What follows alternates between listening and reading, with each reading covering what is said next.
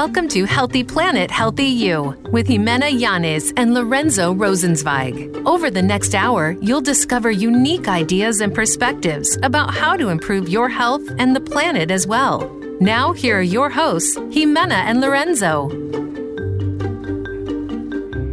Welcome, hello, and bienvenidos. Happy Wednesday.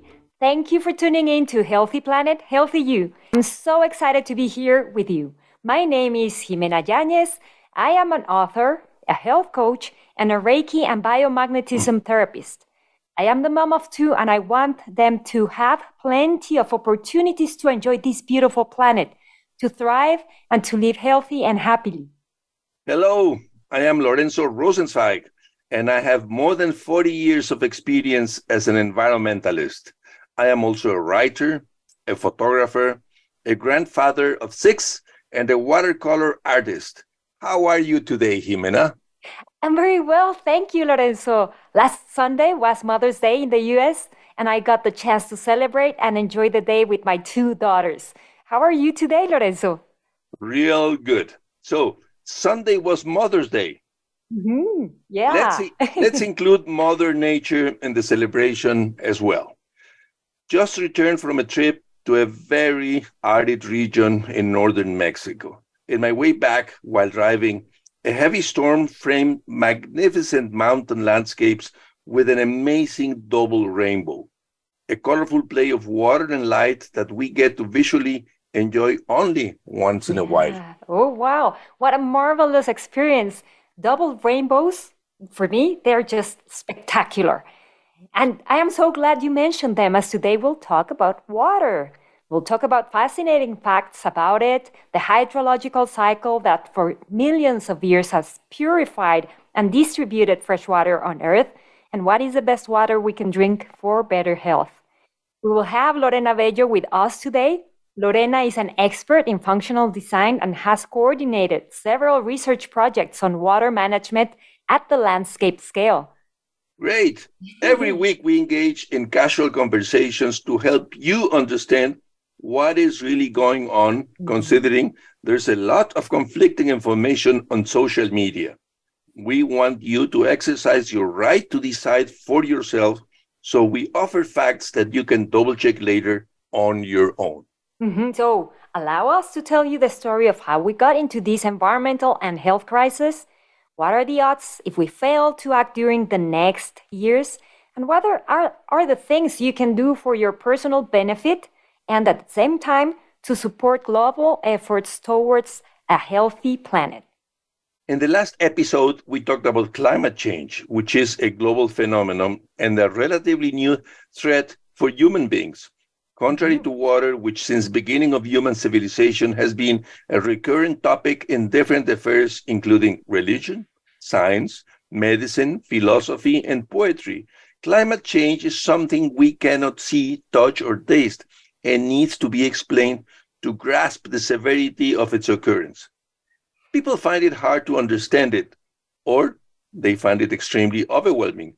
So last week, we put on the table some of the verifiable facts about how and why this new environmental problem challenges our own survival as species, as we are stepping into uncharted territory. So, how are climate change and water risks related to each other? Water plays a key role in regulating the Earth's temperature. We have talked about how climate change intensifies water stress in the world, affecting and limiting its access. As a result, the hydrological cycle has intensified rainfall and periods of extreme drought. Additionally, our economic model keeps overexploiting and polluting water sources.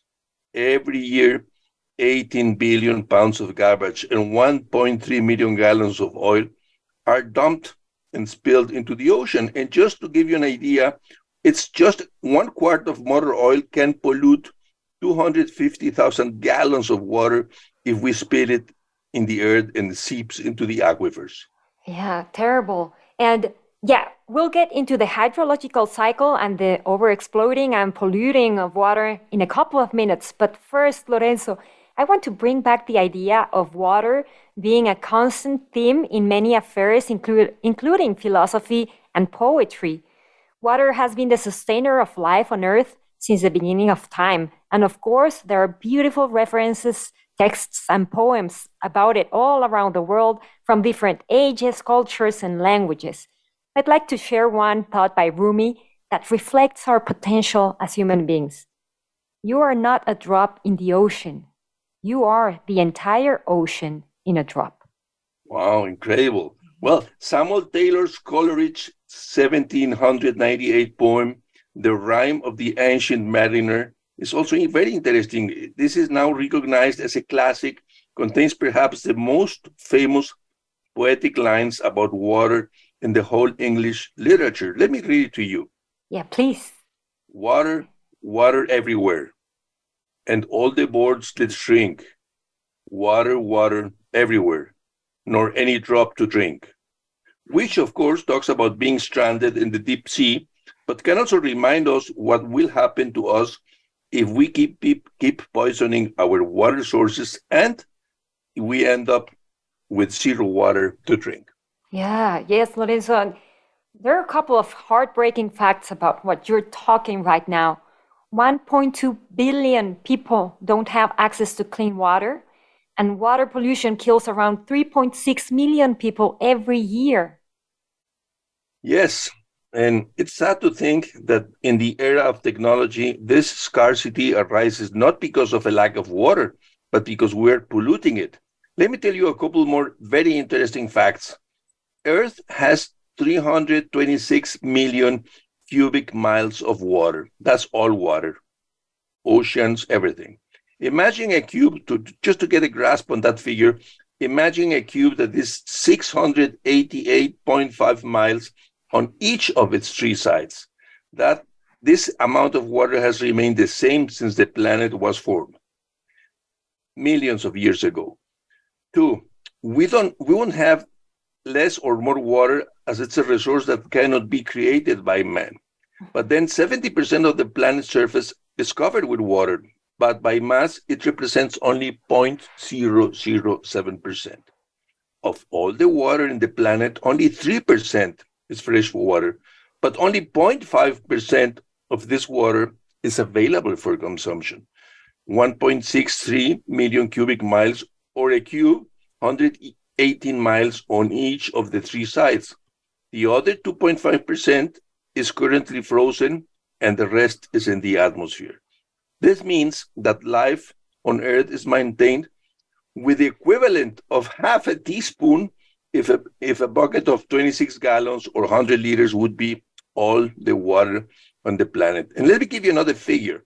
There's an average of 2.2 million gallons per person worldwide available. That's approximately 8.4 million liters, equivalent to roughly 300,000 cubic feet. Interesting. And also, water is the only compound on Earth that can be found naturally in three different states or forms. Solid, liquid, and gas. So, as the first law of thermodynamics states in simple words, matter and energy cannot be created nor destroyed. They can only be changed from one form to another. And I think a beautiful way to see it is through the hydrological cycle. However, the hydrological cycle is a loop, and it's difficult to say where it starts or ends. So, what do you say if we take evaporation as the starting point, Lorenzo? Would you do that? Good idea. Let's review the hydrological cycle starting with evaporation. In this process, the sun again is our ally. Its energy evaporates enormous amounts of water from the water bodies like seas and lakes, but also from water in its solid state, such as snow and ice.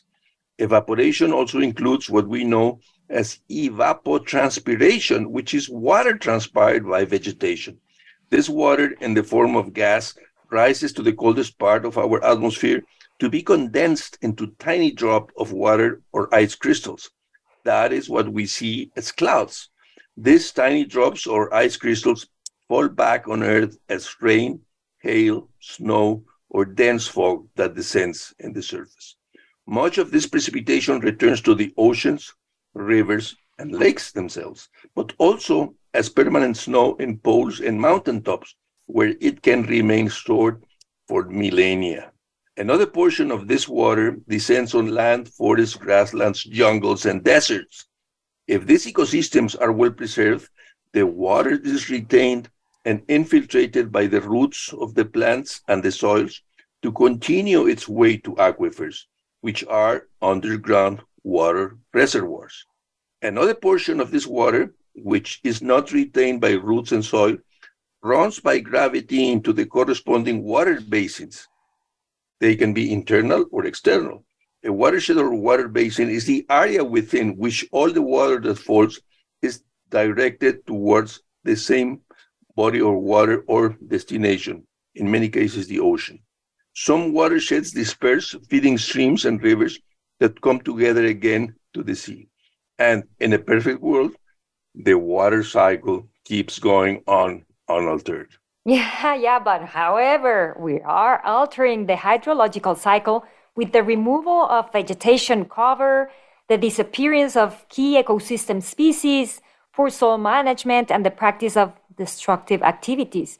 For example, widespread deforestation is believed to lead to a reduction in the recycling rate of water between plant canopies and the atmosphere, thereby affecting the climate system.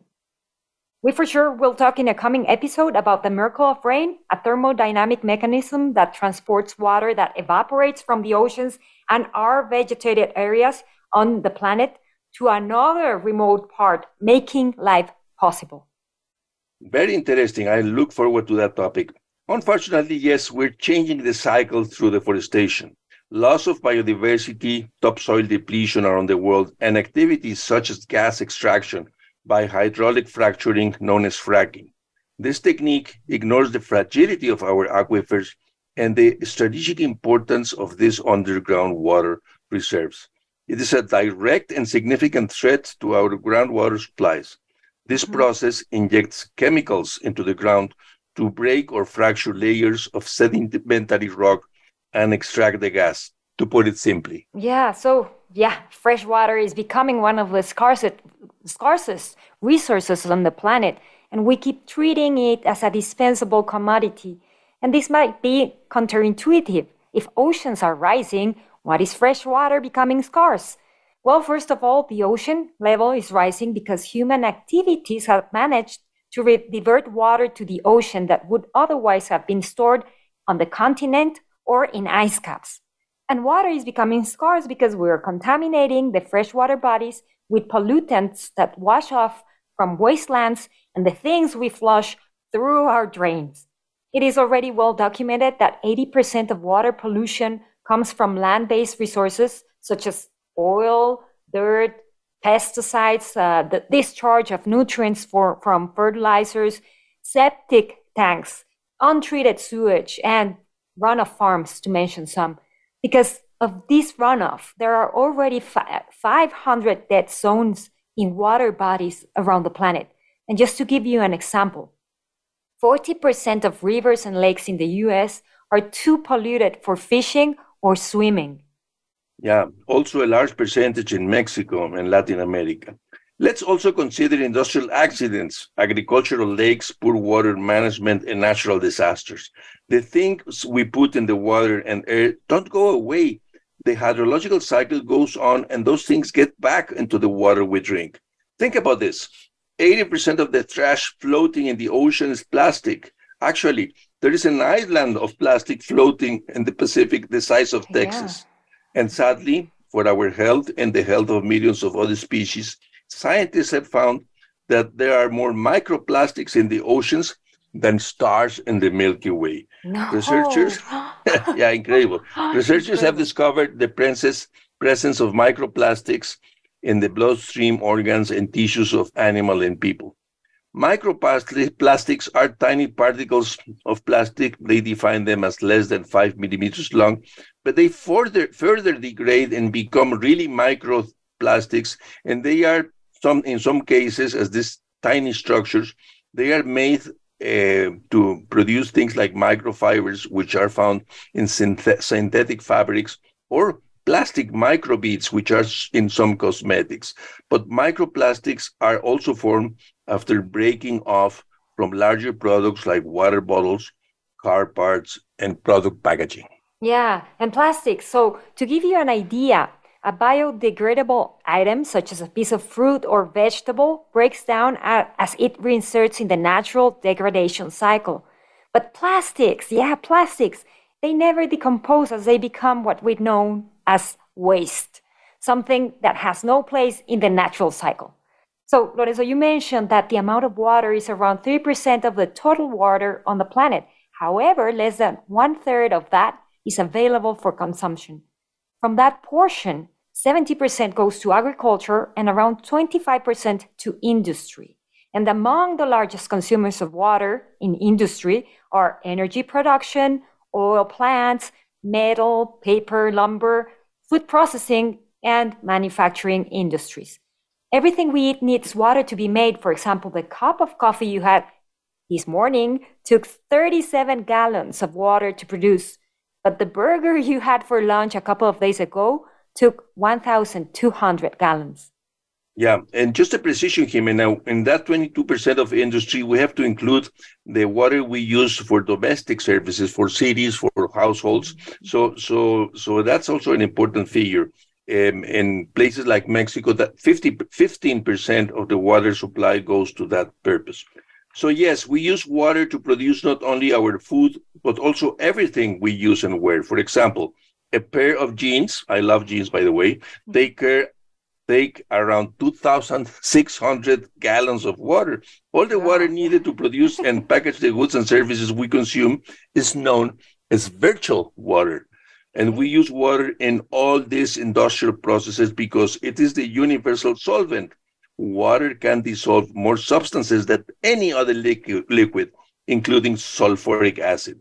So this solvent capacity is responsible for two important functions for living beings. One, it is the medium in which the most metabolic reactions occur. And two, it's the transport system through the blood that supplies nutrients and eliminates waste. Water is indeed essential for our survival, and it has become central in our industrial processes. So, as the worldwide population has tripled during the last century, water consumption has increased sevenfold. It is estimated that 20% of the world's aquifers are being overexploited, which have serious consequences, such as subsidence of the ground and intrusion of saline water and other chemicals. Yeah, and also in recent years, agriculture has used a greater number of agrochemicals, which have resulted in the contamination of soils and aquifers. And what we do to the planet, we do to ourselves, right? Yeah, definitely. We are the ones to blame, but also the ones suffering the consequences of our actions. Yes, and it's heartbreaking as it seems we humans, the most intelligent creatures in the world, have begun to neglect ourselves. Because think about this. On average, 2/3 of the weight of an adult is water. So we're fundamentally composed of water. And let me share with you a couple of interesting facts about humans. 90 to 95% of the weight of a baby is water. But as we grow old, we drop down to 60 to 65%, which means we dry off as we age. 2, human beings cannot smell or taste substances that are not soluble. On a dry tongue, sugar has no taste, and in a dry nose, the smell of a flower would not be noticed. And 3, water is essential to prevent dehydration, but consider that a portion of that requirement is provided by foods and other fluids. Awesome facts, Jimena. We're approaching the first break. When we come back, we'll have Lorena Bello from Harvard University School of Design join us to talk about water management at the landscape scale. See you in a while. See ya.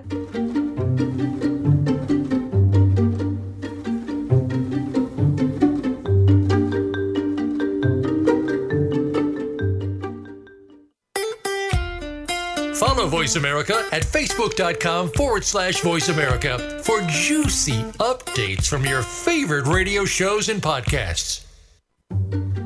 Do you want to have control over your eating decisions, your life, and your family's health? Do you wish to take action that benefits the planet, humanity, and generations to come? Healthy Planet, Healthy You offers a unique opportunity to increase the public's awareness of vital environmental and health issues while sharing easy-to-apply habits that can change the world. A book you cannot miss. Find it on Amazon.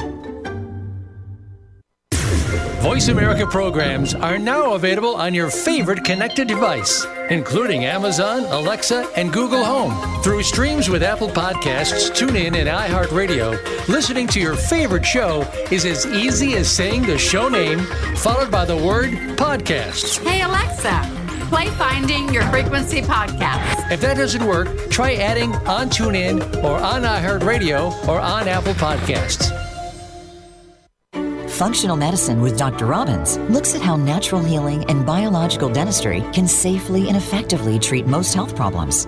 You'll hear about the innovations in both traditional and alternative medicine therapies with doctors and dentists, along with discussions with chiropractors, medical experts, homeopaths, naturopaths, and energetic healers. It's great to have all the best information in one place. And Functional Medicine with Dr. Robbins brings it all together. Listen Thursdays at noon Eastern, 9 a.m. Pacific on Voice America Health and Wellness.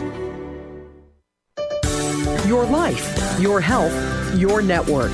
You're listening to Voice America Health and Wellness.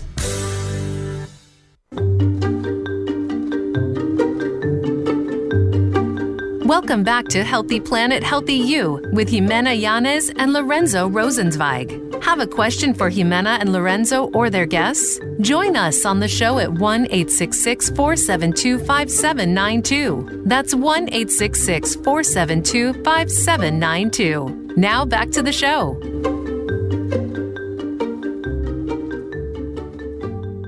Welcome back. This episode is all about water and the hydrological cycle.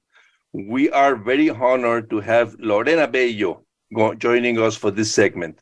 Lorena, a good friend, is also a professional at Harvard University and an expert in functional design and has coordinated several research projects on water management at the landscape scale. Yeah, welcome, Lorena. It's such a pleasure to have you with us today. Thank you so much. Thank you so much for the invitation. It's great to be here with both of you.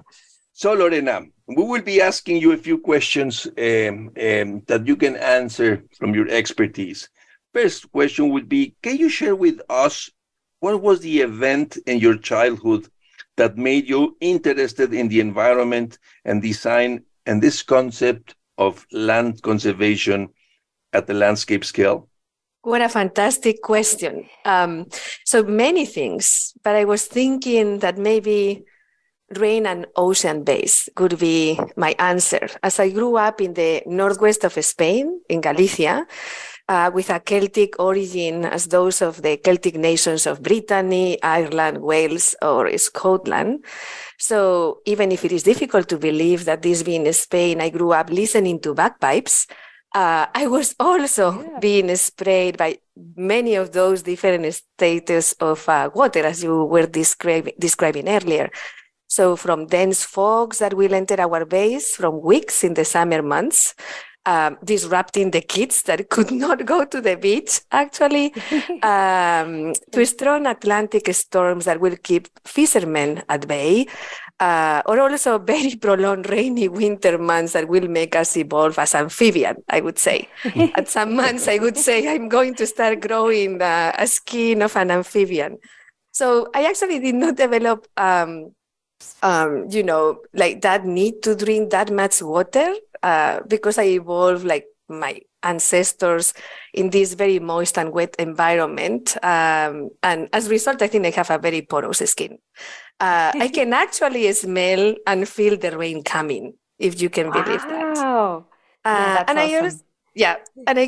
I also grew up like by the Bay of Vigo, which is like the one of the first livelihoods for Galicians, formed around their ocean base, which are a significant part of the regional, cultural, and natural heritage, because they support aquaculture activities as well as transportation, industry, and recreation.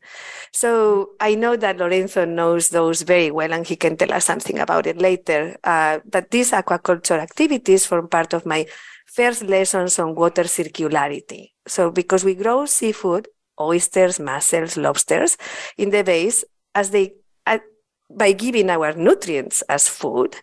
They clean the water and then we eat them back. So, however, this ecology has been also broken by population growth and industrial activities, but I think that we could reverse it back to be more circular in the future. Yeah. So that will be my answer to you.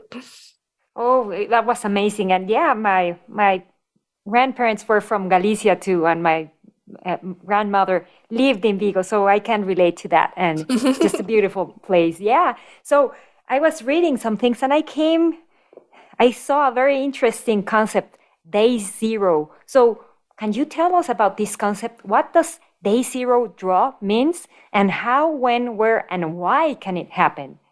Yeah, that is a very important concept, and actually the concept that made me meet Lorenzo not so long ago. So a day zero drought is a severe drought that occurs when the water supply in a region or city reaches zero, meaning that there is no longer enough water to meet the basic needs of the population. In other words, it is the point at which a city or region has exhausted its water reserves and must rely solely on emergency water supplies to meet its needs. Actually, this term was first used during the 2018 water crisis in Cape Town, South Africa, when the city faced the possibility of running out of water completely. I mean, this was amazing and a first in the world and planet. And that day zero was initially projected to occur on April 18, but due to aggressive water-saving measures and rainfall, the crisis was averted. So the alarms of day zero scenario went off again last summer of 2022 in Monterrey, Mexico. But again, rainfall, water-saving measures, and more aggressive aquifer extraction averted the crisis. So this is to say that day zero droughts can occur in any region where there is insufficient rainfall or water resources to meet the needs of the population, and can happen because of a variety of factors, including prolonged periods of drought, poor water management practices, population growth, and climate change. Monterrey, Mexico was impacted by the same drought that affected California last year, as we all heard, that in the last 3 years up to 2022, which according to NASA was actually the worst drought in 1,200 years. So imagine that. So this was the result of like 3 years of prolonged La Nina effect that was later followed by El Nino, resulting, as we saw this winter, in rain and floods in California. Wow, impressive. Yeah, well, actually, we lived here, and as you say, that's how we met. We had this Day Zero event last summer in Monterrey, and I met Lorena in a conference on water. So, wow, it's amazing.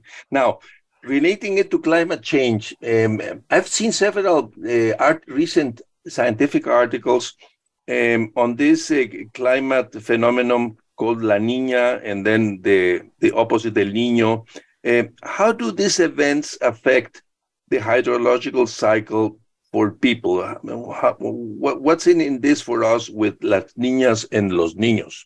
Yeah, so I am not a meteorologist, because this is something that they know very well, but I know as these events affect populations and cities. But what I know is that it's a climate phenomenon that occurs in the Pacific Ocean and is characterized by cooler than average sea level surface temperatures in the central and eastern tropical Pacific. So that will be central, let's say, Hawaii, eastern, let's say, California. And it is the opposite of El Nino, which is characterized by warmer than average sea surface temperatures in the same region. So imagine, during a La Nina event, the trade winds in the Pacific Ocean are stronger than normal, which causes upwelling of cold water along the western coast of South America and colder ocean temperatures in Central and Eastern Pacific. So this leads to changes in atmospheric circulation patterns, which in turn affect weather patterns around the world. So during a La Niña event, there is often increased rainfall in the Western Pacific, including parts of Southeast Asia, Australia, and western coast of South America. And conversely, there is often less rainfall in parts of Central and Eastern Pacific, including parts of Western United States, South America, and parts of Africa, including that. So this allowing us to understand that Gaia is a connected organism, right? Oh, Lorena, let me tell you. So you said you are not a meteorologist and you are not an expert. I wonder what you would have answered if you were an expert. Yes, I know. I just look into like some of those scientific papers that you mentioned in order to understand like more broadly why systemically this is affecting us, no? Because moreover, both La Niña and El Niño can alter the direction of the jet stream. And I am very interested in this because the jet stream is understood by meteorologists as the storm highway and where it rains. So due to climate change and those particles in the atmosphere that you were describing before and the warming of our planet, that is and this meaning the amount of solid water in the poles is being reduced and the increased volume of water particles in the atmosphere. This means that these rain episodes have become hurricanes. And of course, La Niña and El Niño, so responding to your question of the impact, they have amazing, significant impact on the hydrological cycle, natural ecosystems, water resources, and livelihoods, because these catastrophic events can take many lives and they destroy these livelihoods, especially those of land and ocean farmers. It is very difficult to grow food under peak regimes of drought or flood that come associated with these events. But additionally, changes in ocean temperatures can affect marine ecosystems and fisheries, which can have economic and ecological consequences. Mm-hmm. For instance, I was working last year in both Belize and Honduras, where the Mesoamerican reef is actually an amazing ecological habitat that is now under threat. And I know that Lorenzo has also been looking into this problem himself. Yeah, and you also mentioned Gaia.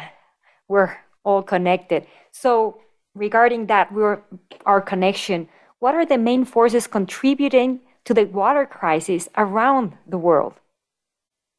I mean, I would say that these main factors, I would say first, population growth, because the increasing population in many parts of the world is putting a lot of pressure on water resources. And as you were saying, more so into like fresh water, but also putting pressure on sanitation and agricultural purposes. So I think that is a factor. Climate change is a huge factor because, as we were describing, it's altering weather patterns, causing droughts, floods, and other extreme weather events that affect the availability and quality of water resources. So, we were used to a much more regular regime of water, but now this water comes in peak events of drought or flood. So that means that we pass from not having access to water to having too much water to manage. Mm-hmm. So this is also has consequences on how do we water management. There is still very poor water management of water resources, and this exacerbates, of course, this water crisis that we need to withstand that with climate change. And I think that this is also in relationship to economic development. So these factors are different in developed and developing countries, because not everyone can like manage their water in the same equally, let's say. Economic development is also posing a huge threat to water, because increased industrialization can lead to a greater demand of water resources, but also affect pollution. So this is particularly true in emerging economies where economic growth is driving demand of water resources. Yeah. Interesting, Lorena. When we met 1 year ago, we were attending this conference that related very well to the water crisis we had last year in northeastern Mexico. We were having this conversation on the link between functional landscapes around a city, in this case Monterrey, and the need to protect those watersheds, and all of this water circularity and functionality as inductors for climate justice. Can you share your thoughts on this amazing concept of landscape conservation and urban water circularity, and what are your insights, and how we can make the best of this knowledge for our future? Yeah, this is an amazing question, and I think one of our most pressing challenges in the years to come. Because if we are not able to achieve this, I don't think that we will not be able to keep living in this planet. So I think, landscape conservation and urban water circularity can certainly be effective inductors for climate justice, as they help to address some of the key environmental and social issues associated with climate crisis. Landscape conservation involves, as we know, protecting and restoring natural ecosystems, understanding the connection of habitats across scales, which is not that easy for us to even understand, as we have evolved in this Cartesian world of separation and alienation and siloed even fields of research. But this can help actually mitigate the impacts of climate change by increasing carbon sequestration, protecting biodiversity, reducing the risk of natural disasters such as floods and landslides, but also, improving aquifer recharge and therefore more accessibility to fresh water, like that very scarce resource that you were mentioning is at risk in these days. And in urban areas, urban water circularity would involve using water in a closed-loop system to help reduce water waste and promote water efficiency. So particularly in urban areas where water is in high demand. And this can help address issues of water scarcity, but also promote social and economic benefits, such as improving public health, distributing the resource with more equity according to pocket, creating jobs, or helping address agricultural production, maybe close to urban areas, using waste, kind of like a processed water in order to start irrigating fields close by.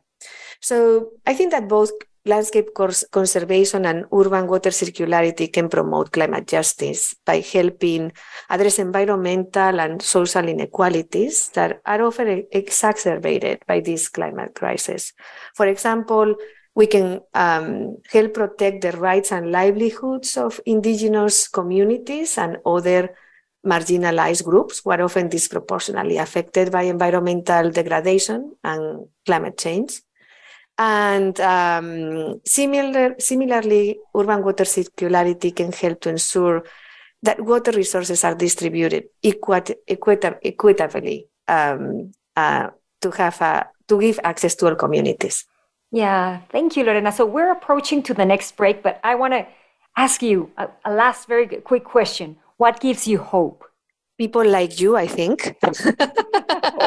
Oh, wow, this is a good way to start the day.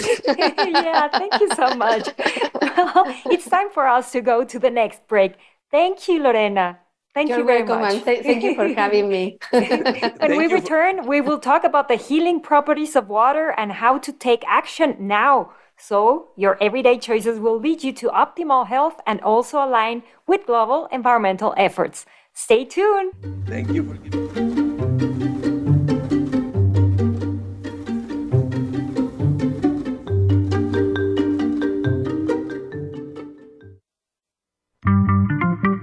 Voice America is on LinkedIn. Connect with us today. Do you want to have control over your eating decisions, your life, and your family's health? Do you wish to take action that benefits the planet, humanity, and generations to come? Healthy Planet, Healthy You offers a unique opportunity to increase the public's awareness of vital environmental and health issues while sharing easy-to-apply habits that can change the world. A book you cannot miss. Find it on Amazon. Have you become a member yet? Sign up now to become a member of Voice America. It's always free and easy. Plus, you get to take advantage of some great member benefits. Get unlimited access to millions of hours of on-demand content across all of our channels. Keep track of your favorite episodes, shows, and hosts in your own customizable library. Find out what shows you might be interested in based on your favorites. Plus, you get insider access with our newsletter. Membership gives you more. Sign up at voiceamerica.com and click register at the top right.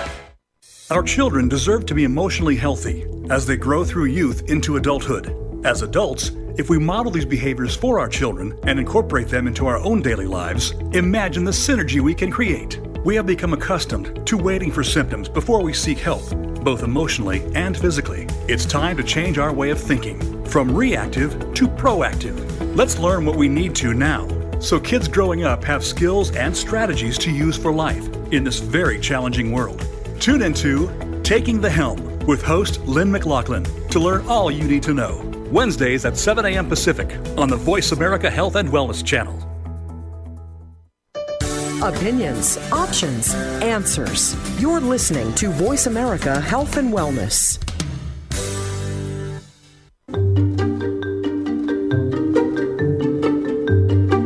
Welcome back to Healthy Planet, Healthy You with Jimena Yanez and Lorenzo Rosenzweig. Have a question for Jimena and Lorenzo or their guests? Join us on the show at 1-866-472-5792. That's 1-866-472-5792. Now back to the show.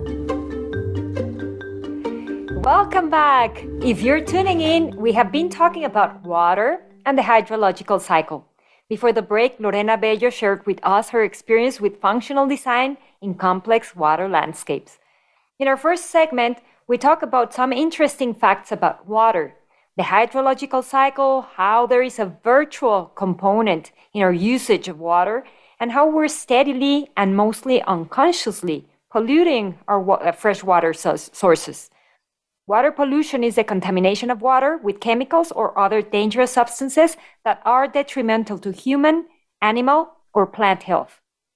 Water is a medium in which many fundamental chemical reactions for the metabolism of living beings take place. Its chemical composition exhibits very complex properties and anomalies in comparison with similar compounds, like its points for melting, boiling, and freezing, as well as density, cohesion, and tension. Yes, Jimena, water is a molecular miracle that allows it to be the liquid of life. Water is the most abundant molecule in the human body that undergoes continuous recycling. It is a very simple and stable molecule that consists of two hydrogen atoms bonded to an oxygen atom, H2O. Interesting, the geometric orientation of the bonds between atoms gives water the ability to organize itself and its mysterious properties of cohesion, viscosity, and tension. Its unique structure, in addition to its universal presence in body compartments, makes water a key player in multiple biological processes in human physiology.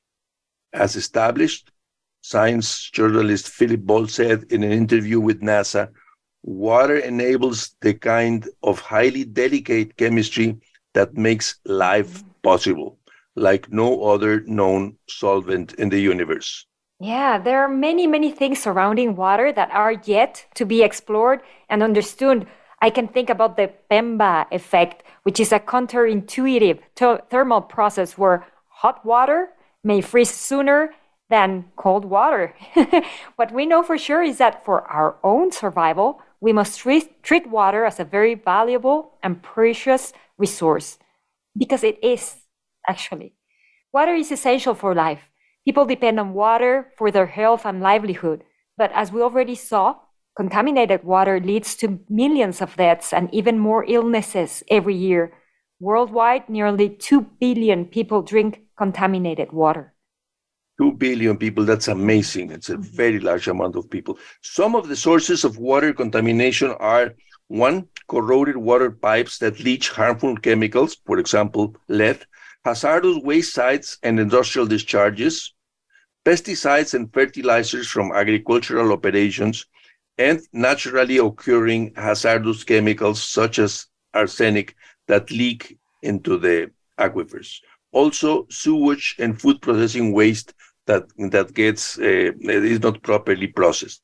New waterborne disease challenges are emerging due to factors such as aging infrastructure of the water networks, chlorine tolerant and biofilm-related pathogens, and increased recreational water use, for example, swimming pools, water parks, water playgrounds, and hot tubs. Yeah, and at the beginning of the 20th century, diseases commonly transmitted by water, such as cholera and typhoid, were the major causes of death in many countries. But water treatment reduced the burden of these diseases and has been recognized as one of the greatest public health achievements of the 20th century. However, waterborne diseases change. There are places in the world where water is contaminated with arsenic, lead, fracking chemicals, and pesticides. And the health effects can range from subtle to severe, depending on the chemical and total exposure. So arsenic is associated with skin, lung, bladder, kidney, and liver cancer. Lead can lead to behavioral and developing effects in children and the development of cardiovascular and kidney problems in adults. Fracking chemicals damage the immune and reproductive systems, and pesticides can develop neural effects and Parkinson's disease. Well, the bright side is that many countries are aware of this, and around the world, they are using this information to develop prevention priorities and measure progress in healthcare services. We cannot prescind from water because the body relies on it to function properly. Drinking enough water every day is essential for good health. Yeah, and the amount of water that everyone should drink varies greatly from person to person. It depends on how your individual metabolism works, what the temperature is, what you eat, your age, and maybe whether you have a medical condition. It's important also to know that we get about 1/5 of the water we need from food and drinking fluids too. However, as a general rule, I love numbers, men should drink about 10 cups of fluids, which is roughly 2.5 liters every day. Women about 8 cups, which is approximately 2 liters, and children, depending on their age, between 4 and 8 cups, which is from 1 to 2 liters per day. Yeah, and as we saw, around 2/3 of the human body is made up of water, and water molecules make up around 99% of our body's molecules. All the body's chemical processes take place in water. We need water for digestion, to absorb nutrients, to prevent constipation, to get rid of waste products, and to regulate our body temperature. And when the body doesn't have enough water, which is called or known as dehydration, it can affect physical and mental performance. Water also moistens your eyes, nose, and mouth, protects your organs and tissues, lubricates joints, facilitates the production of hormones and neurotransmitters, supports the growth and reproduction of cells, and delivers oxygen to all parts of your body through the blood.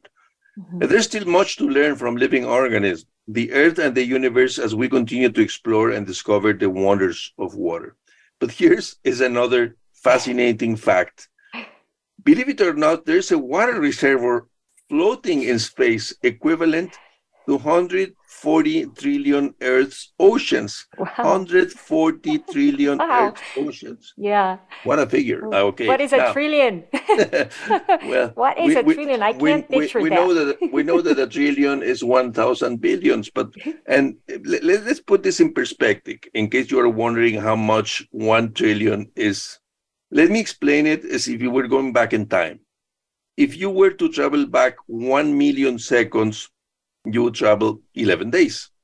If you were to travel back in time 1 billion seconds, you would be traveling back 31 years to 1992.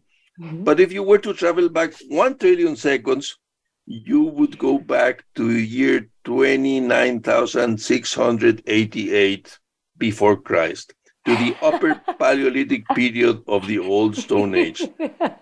Wow. So trillions are really huge numbers. Yeah, huge. And yes, still so much to learn about water because its chemical and physical properties continue to be a brain teaser for science. Yeah, that reminds me of what Nikola Tesla once said.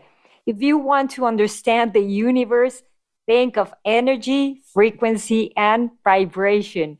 And talking about those, alternative research suggests that even more than its chemical or physical properties, the structure of water is a key role in studying and decoding the mysteries of health and wellness. Studies about structured water are still not backed by science, but I think they are fascinating. And if they get to be proven, they could change our current relationship with this amazing compound. I got to learn about structured water when I was doing my biomagnetism training.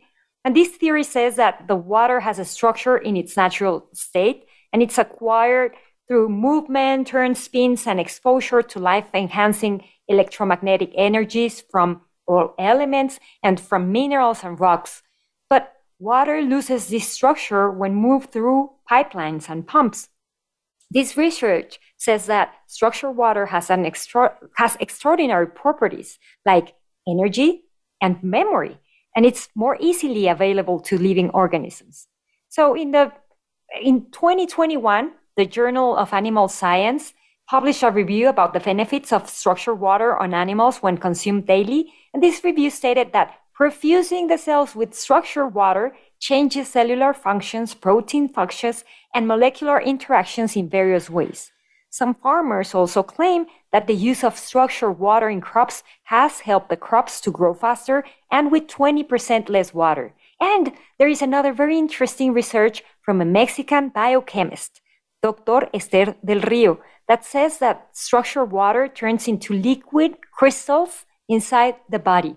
And if this proves to be true, we could then demonstrate the existence of the energy that has been identified in ancient cultures with different names like Qi in China and Ki in Japan and Kundalini and Prana in India.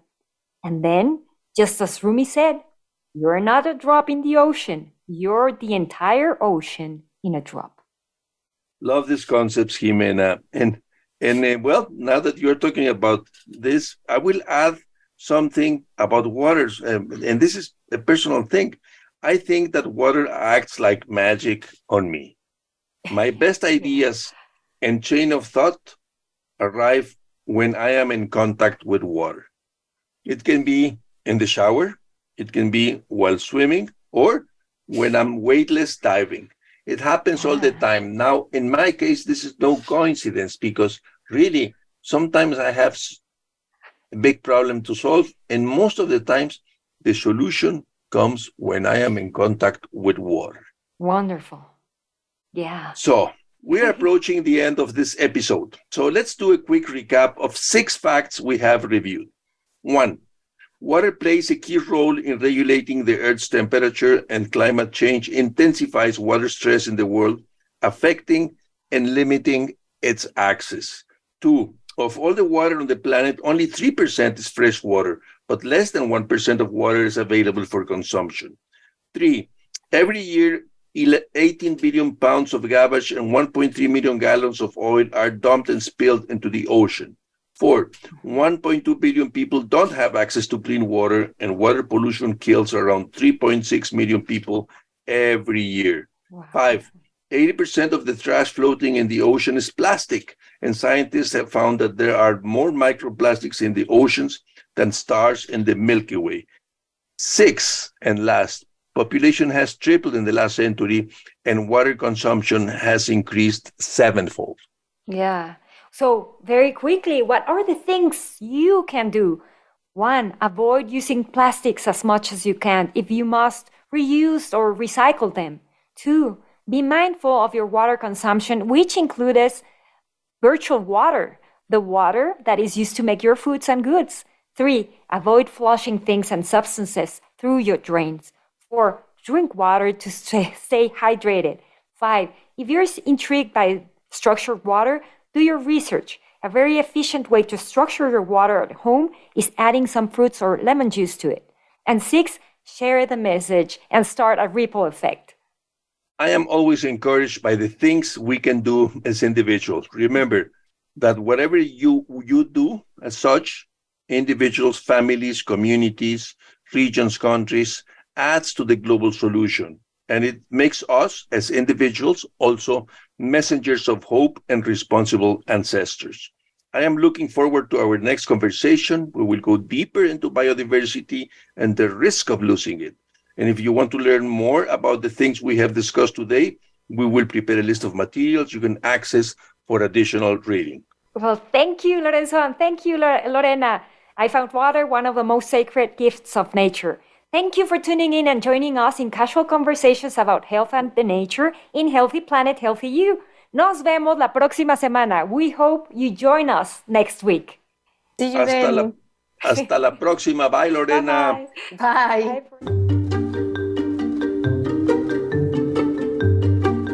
Thanks for tuning in to this week's episode of Healthy Planet, Healthy You with Jimena Yanez and Lorenzo Rosenzweig. We hope you've learned something new today that can help you in your life and how to make this a better planet. Until next time, have a healthy and regenerative week.